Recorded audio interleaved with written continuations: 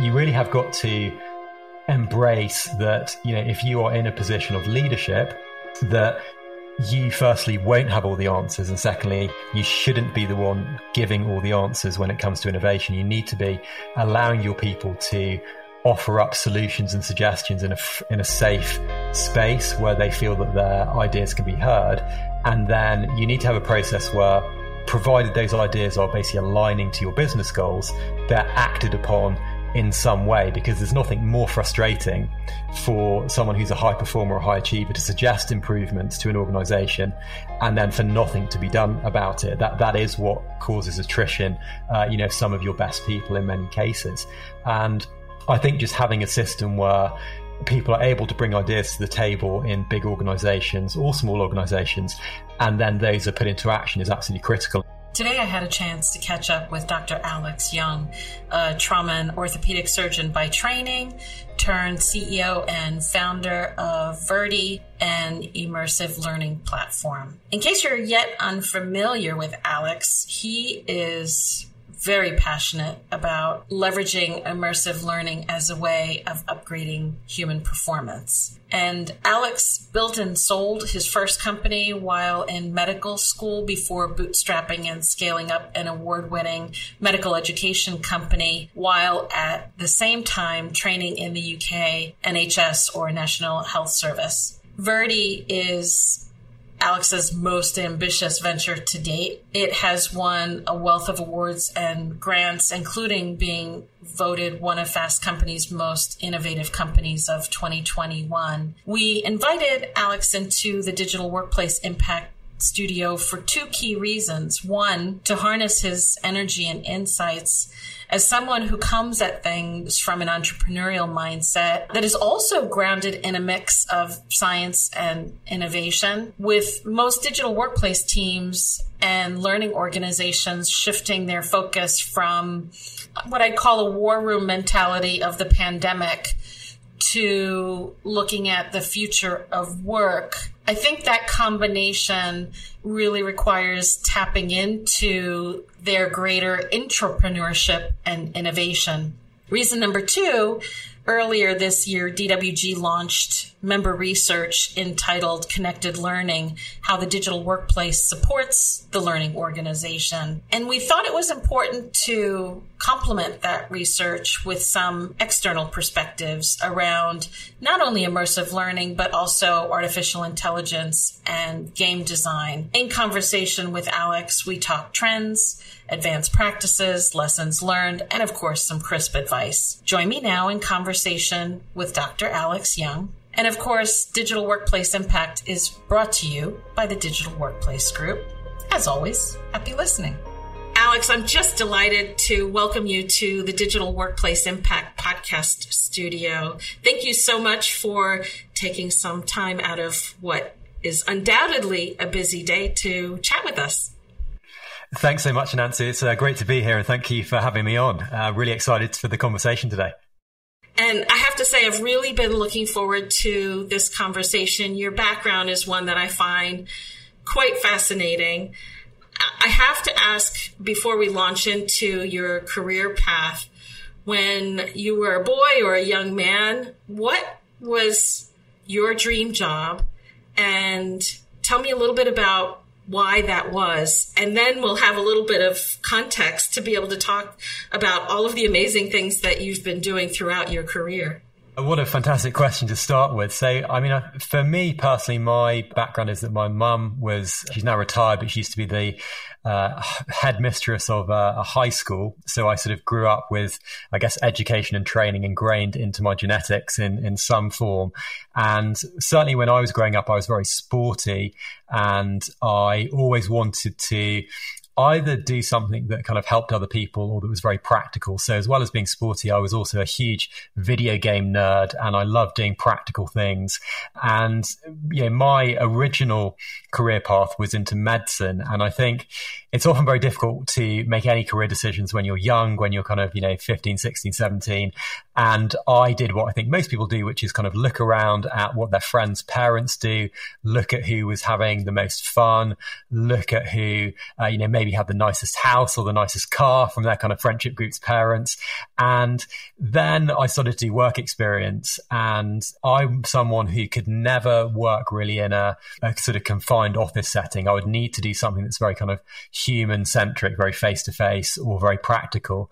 And as soon as I saw one of my friend's fathers, who was an orthopedic surgeon, operating for the first time, I think when I was sort of 16 or 17 at the time doing work experience, I was just absolutely amazed, because he got to help people, he got to do very practical things, and he got to do those in a way that was extremely impactful to people's lives. So if someone had broken a bone, he could fix them, and then they could go home and that bone could mend. So I was very fortunate in that was one of the first things that I saw as a kind of career. And that was something that I immediately kind of locked onto. And that was my dream job. And I was very fortunate to then go to medical school and score highly enough to get onto the residency training in the UK for trauma and orthopedic surgery. Wow, that's quite a story. And people often talk about medicine, let alone surgery, as a calling. It sounds like that moment when you observed this surgery was really that calling for you. And you've since pivoted and have moved into building a body of work around how people learn, and by extension, how that can improve their performance. And when I think about your family background, your mother in particular, now I really see the connection. It took you back to your family roots. And so tell me a little bit about how that pivot actually came to pass. So it was really interesting. I mean, I think we mentioned kind of my mother's sort of side of my family. My father's side were historically entrepreneurs in the UK and Europe. And I probably also had some kind of weird entrepreneurial background. And I think doctors and healthcare professionals in general really enjoy solving problems, whether that is figuring out what diagnosis a patient has and then helping them to sort of fix that and make their lives better, or whether it's just from an interest in science and science degrees. And so I always had this just real kind of innate interest in solving problems for whatever I did, not just in healthcare. And so when I got to university, when I got to med school, I knew that I was probably too lazy to actually get a job working in a bar, which is like what most of my friends did to pay their way through med school and grad school. And instead I thought, what can I do? Well, why don't I set up a business that runs events for doctors, nurses, pharmaceutical companies, and see if I can promote those events and make some money that way to pay my way through. So I think my brain is always slightly wired, even before I knew what an entrepreneur was, as someone who is a little bit entrepreneurial. And so at med school, I kind of built that business. And in doing so, I taught myself how to code, how to do marketing, how to promote things, and really just loved learning that whole process. But at the time, never thought that I would quit my role in clinical medicine. And then sort of fast forward a few years, I sold that company and then set up another company that helped doctors and nurses to pass their exams and interviews, which was a complete digital company with myself as the only employee. And that scaled up quite significantly just digitally. And it was kind of around about that time where I was practicing as an orthopedic surgeon in the UK at that time, had spent some of my training time in New York at the Hospital for Special Surgery. And I sort of had this idea and concept of how could we digitize a lot of face-to-face or in-person training. And this was back in probably 2017. So how could we digitize things like soft skills training and communication skills training, and even elements of surgical training, which typically you have to go in and do either role play for or face-to-face training, or actually have to learn on the job. And that was really the moment for me where I had that idea, and actually had it when I was in New York at the Hospital for Special Surgery. And I thought, this is such a compelling idea. I've got to kind of go all in and pursue this. And so I then had to make this very difficult decision where I had to decide, do I want to stay full time in clinical practice, or do I want to go and work on this business full time, where previously my other businesses I'd sort of been doing as, I call it a side hustle, but I was coming back from night shifts, coding, marketing, doing customer calls, and sort of slowly going insane doing that. So I kind of made this decision to go full time on another business, so I could sort of put my all into that based on the mission and the vision that I had for it. And the company you founded, Verti, is recognized as such an innovative organization, both in the EdTech and XR learning space. You've gotten accolades from Time, from Fast Company, and others, which is no small accomplishment, especially when you think about this career trajectory and the types of people you surrounded yourself with and the connections that you've made with your foundation in both work and life. And so help us understand what the organization's mission is present day and a little bit of a window into what you envision unfolding for the future. Yeah, absolutely. I mean, for me, it was very much how can we make in-person training or face-to-face training really affordable and accessible for anybody. And one of the things that I found when I was both working as an entrepreneur and also working as a surgeon in a healthcare setting was a lot of the best ways that people learn come from actually on-the-job learning. So in something like healthcare, that might be you have a specific patient encounter at the hospital you're working and you learn something very unique from that encounter, whether it is how to communicate with the patient, how to break bad news about a specific disease, or you encounter a specific type of surgical operation, which just serendipitously, happens to be in your crosshairs for that day when you come into work. And if you extrapolate that out to things like sales training or marketing, or in fact, pretty much anything else where you're learning on the job at work, as a sales professional, you're doing hundreds and hundreds, or hopefully you're doing hundreds and hundreds of sales calls every single week. And a lot of your skill set comes from dealing with different personalities of customers, dealing with different needs, knowing how to overcome different objections. But unless you are kind of putting yourself out there, putting yourself through those situations, some of which are very serendipitous and variable based on who you're kind of prospecting or speaking to, just like in healthcare, where the patients are very variable.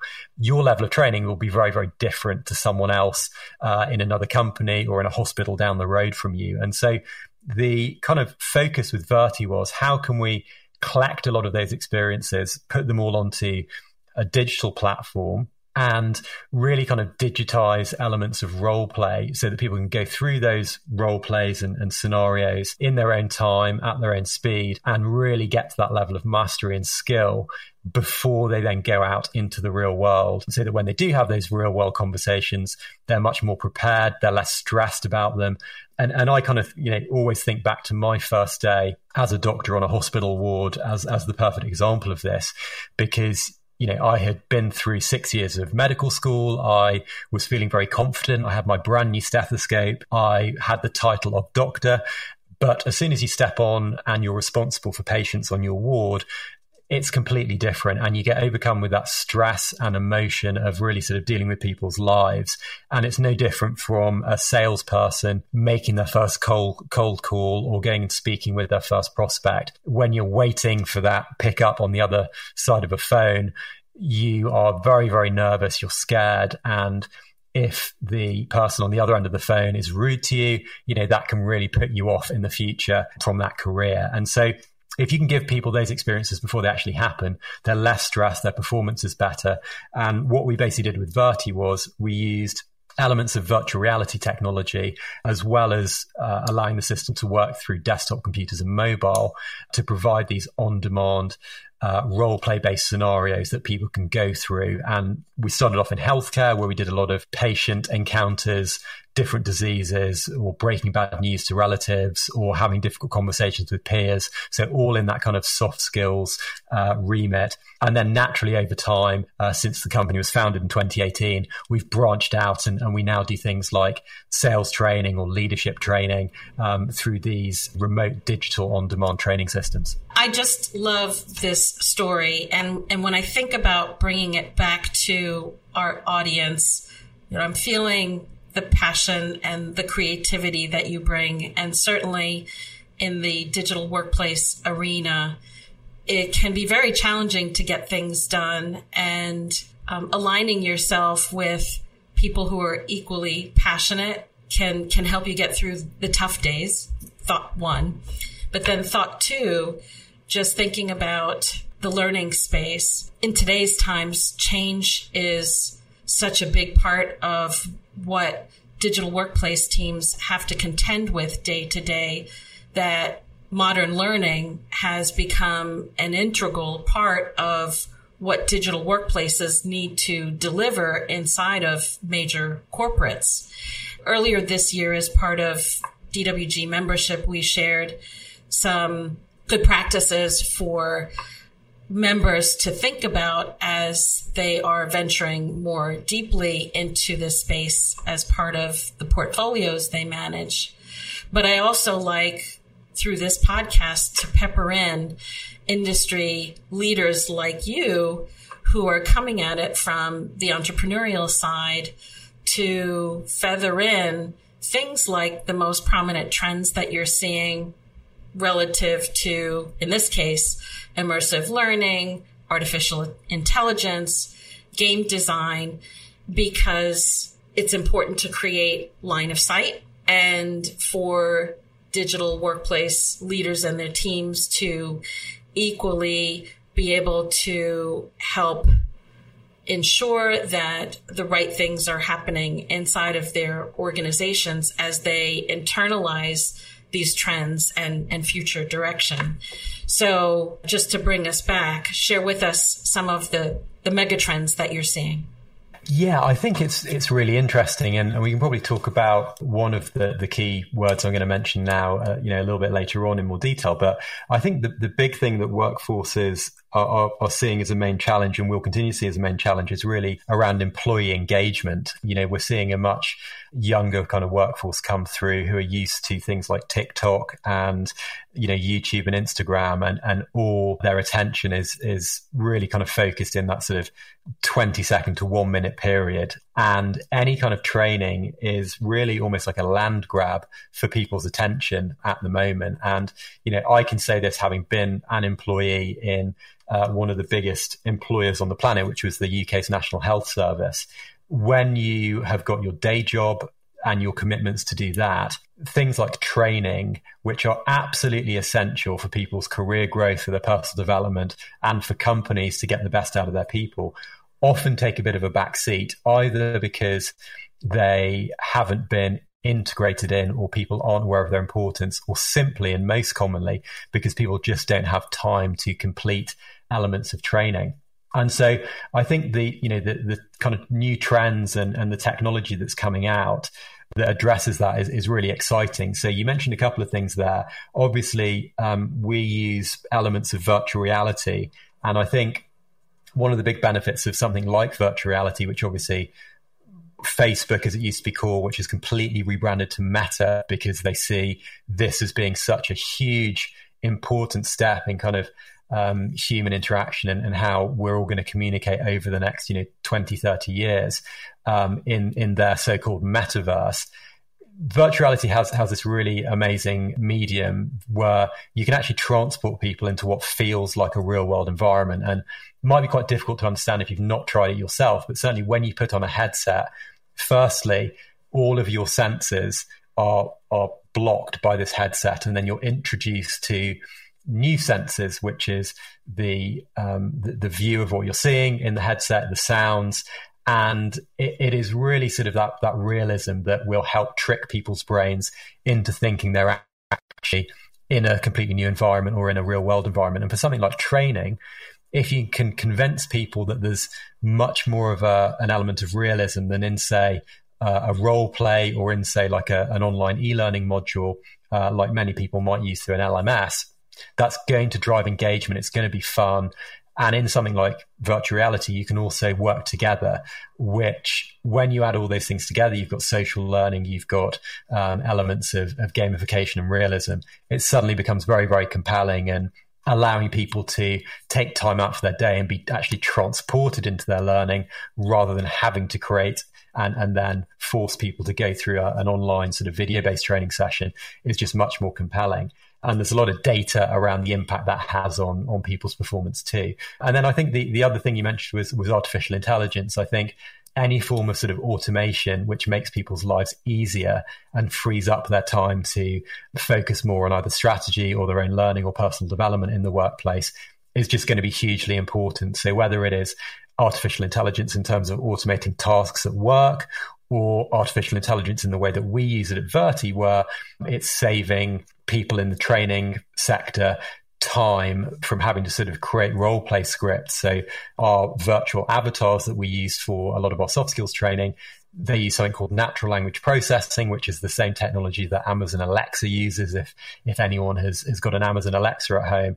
And you can speak to these avatars just like you can speak to someone in real life at a role play scenario, or to a customer or a patient in healthcare, and then they will intelligently respond back. And that really creates that realism. It creates a natural flowing conversation. And most importantly, because it's digital, it allows us and anyone in a training position to review how people do using objective data through the training portal. So those are sort of, I think, some of the big trends that we are sort of seeing coming through. A lot of investment coming in from the sort of technology provider side, like Meta, and like people like HTC and Sony and some of these other big organizations around the world, and, you know, driving it back from the sort of sci-fi metaverse technology. It's all really to grab those, you know, precious moments of people's attention spans in a very busy world at the moment. And just extending the view of trends, I know one of the things that we're talking quite a lot with our members and our wider circle about is looking at the different experiences that need to be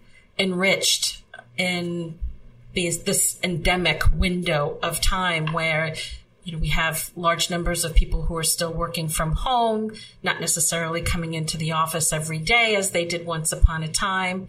Others who have a natural presence in the office because that's how they work best, or their job dictates it. Certainly people in plant or, you know, other environments, maybe even being on the road. And so there's an element of the work that's happening that centers around helping people be more effective in their current roles, or remediating gaps where that may be in play relative to some of the soft skills that you were talking about.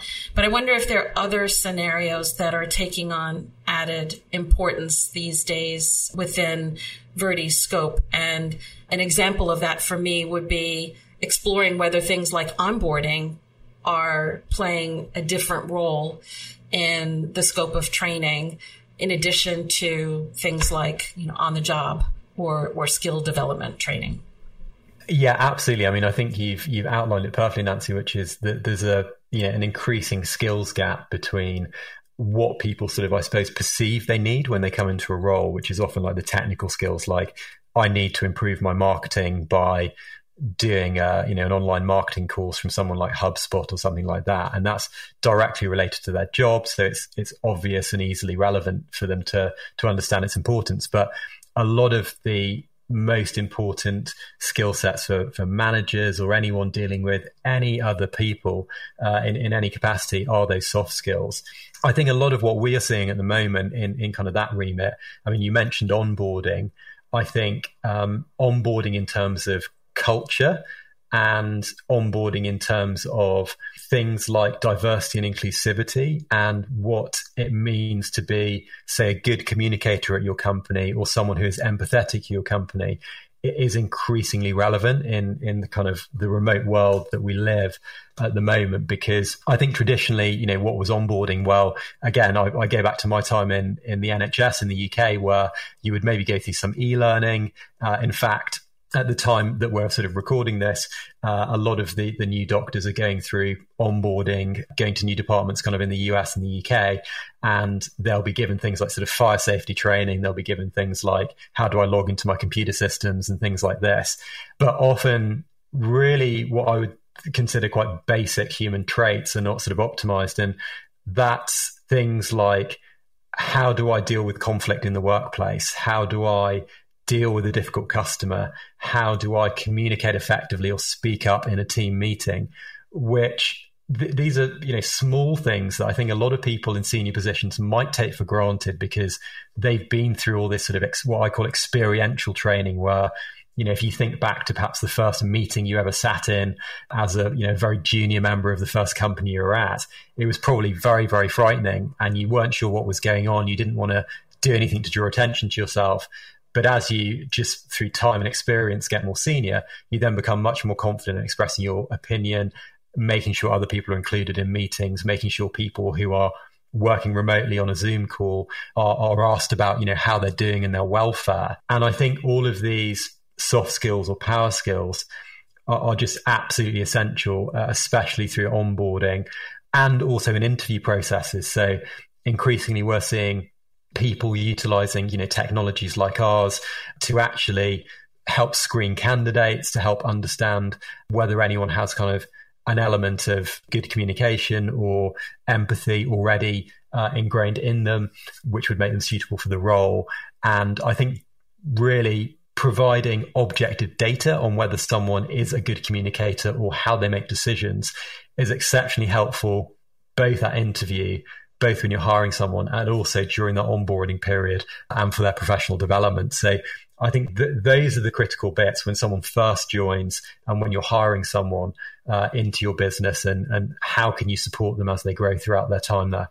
And I think, just given the fact that I'll call them mid-career hires are being hired in larger numbers under more challenging circumstances, being able to expand the onboarding to cover the range that you have feels increasingly important, because the cost of attrition for a mid-career hire, especially if they've been brought in by a headhunter, can be quite high. And I know that there are quite a number of organizations that hired during the pandemic, and those mid-career hires have come and gone because the enculturation process just didn't happen in the same way while large numbers of people were working virtually. And the heart of onboarding had been done in large part through in-person activities, and there wasn't enough time to, in all cases, convert to a fully digital or as comprehensive a scope as what you've just described. And so this area getting some focus and attention is quite important. I guess I'm curious to know now, within your circles, are there more advanced practices that you're seeing and any special lessons learned that you can draw out for digital workplace practitioners and even teams that are focused on employee learning broadly in their organizations? Yeah, I think for me, it's been a very interesting journey, because even before the pandemic, Verti was always a sort of remote first company, because we, when we were founded, obviously, as you can tell from my Harry Potter accent, I am British or English originally, but I spent a lot of my time over in the United States. And so when I was traveling around, a lot of our developers were in sort of different countries. And I think a lot of organizations now are sort of seeing those difficulties with just making those human connections. And I think for us, there's been a couple of really big learning points. I think firstly, when people are working from home and they're not in the office, and you're not getting those water cooler moments and elements of just sort of in-person connection, you've really got to make a concerted effort to get to know your people even more and just to sort of check how they're doing. And I mean, one of the things that we employed quite early on was just having a policy that for every meeting, the first 5-10 minutes is just going around the room, checking how everyone is doing. So just simple kind of human things like this that we can often forget to do when we've got back-to-back Zoom meetings. It is just absolutely critical. Going a bit more sci-fi, I think some interesting things that we've spotted from using things like virtual reality is that is quite fun and engaging for people. And if you put a headset on and you're sort of transported into a virtual meeting space where you can kind of walk around and speak to people, and not exactly the same as being in person, but it gives you some elements of that kind of space and connection. It just mixes things up a little bit, means you're not sat at your desk all the time, you're not on back-to-back Zoom calls, and it's sort of fun and engaging for people. And I think that, the last thing really is then also just making sure that you're completely attuned to your employees' needs and how they're doing outside of meeting times. And to be perfectly honest, I hate meetings. I absolutely can't stand them.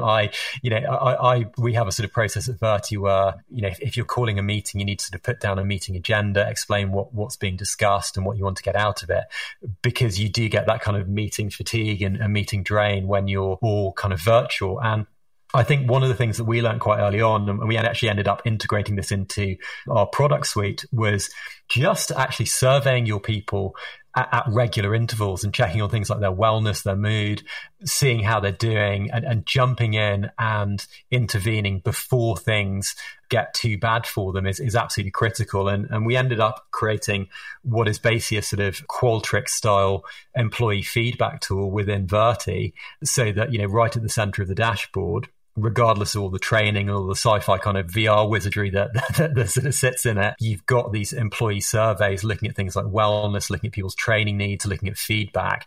Because in my opinion, that's what should always come first. You shouldn't be forcing training upon people. And I've seen training used in inverted commas by people in either a C-suite or senior kind of learning development settings, where they've sort of thought, okay, some of our workforce are low in mood, therefore we're going to send them a course on happiness and that's going to solve everything. And unfortunately, that's not the case 99% of the time, because you really have to personalize things and make things engaging for folks. And by actually collecting individuals' feedback on things like mood or how they feel their project is going, and making that qualitative and quantitative and visual on a dashboard, that then allows people and managers to jump in, see who's doing well, see who needs a little bit more help, and kind of customize training to the individual as well. So those are kind of my sort of 3-4 tips there for anyone listening who's struggling with kind of remote training still. I think those are really helpful and very much in alignment with the things that we've been talking about with our members as well, because you do bring your whole self to work. And whether you're in a learning mode, in a delivery mode, in a creative mode, those well-being elements factor into every part of what you're doing or not doing. And so thinking holistically about these experiences, both the tangible learnings and then the personalization effect based on someone's frame of mind, has become increasingly important in shaping digital workplace experiences as a whole. So it feels like we're very much aligned in our thinking there, Alex. We're getting towards the end of our time together, and one of the things I wanted to make sure I had a chance to explore with you is the idea of innovation. And from everything that I've seen about your organization and your team, is that innovation is a heartbeat. I know that many digital workplace teams have been emerging out of what I'll call a war room state, where they had critical services that they needed to bring online for large numbers of people to be able to work from home over the last couple of years, and are challenged with figuring out how to bring innovation back into the fold. And so I think it's always really helpful to look to other examples to draw inspiration. I'm curious to know what keeps you and your team in an innovative space day to day, and any advice that you can offer to digital workplace teams struggling to bring that back into what they do. Yeah, fantastic question, Nancy. I mean, I think, for us, one of our kind of company values is really sort of showing creativity and being bold and being fast and being amazing. And whenever you're sort of facing a problem, or that something needs to be optimized at work or something like that, you will naturally have kind of ideas to sort of solve that. And I think if you're in a sort of an innovation department at a big corporate, the people who have the most relevant ideas are those who are on the ground. And again, I'll sort of go back to my time in the NHS as a doctor. The people who are sort of seeing problems with, either patient workflows or how systems are working are those who are using it every day. So it's the doctors and the nurses. And it's the same in any organization. Your salespeople will know what is taking a lot of their time to do, or any inefficiencies in the business, or what isn't working. And you really have got to embrace that, if you are in a position of leadership, that you firstly won't have all the answers, and secondly, you shouldn't be the one giving all the answers when it comes to innovation. You need to be allowing your people to offer up solutions and suggestions in a safe space where they feel that their ideas can be heard. And then you need to have a process where, provided those ideas are basically aligning to your business goals, they're acted upon in some way, because there's nothing more frustrating for someone who's a high performer or high achiever to suggest improvements to an organization and then for nothing to be done about it. That is what causes attrition, some of your best people in many cases. And I think just having a system where people are able to bring ideas to the table in big organizations or small organizations, and then those are put into action, is absolutely critical. And just as a really practical example, even for Verti, when we were just a team of, say, 20, 30 people, as a sort of fast scaling startup, one of the things that I sort of implemented was we started doing what's called a jam, which is a bit like a games jam or a coding jam. And what that basically means, for anyone who's not familiar with that terminology, is we give everyone a week at the beginning of each quarter to do a project which can be related to their work, but it's normally unrelated to their work, but which solves a problem that they've encountered in the business. And that firstly allows people to be creative. It allows them to, say, for example, go and practice coding if you're on the engineering team and come up with an innovative solution, or they might look at some work processes or automation processes in marketing or something else like that. And it's an idea that sort of we took from, originally it was IBM, and then Google did it, where they gave people sort of 20% of their time at work to work on side projects. And actually at Google, one of those side projects was where Gmail came from. And, if you are hiring people who are good, and people are obviously the heart of any organization, you want to give them time and freedom to really be creative and to look at solving some of those problems. And then you need to follow through with them. And that's kind of how we have adopted things. That's how we kind of continue to work.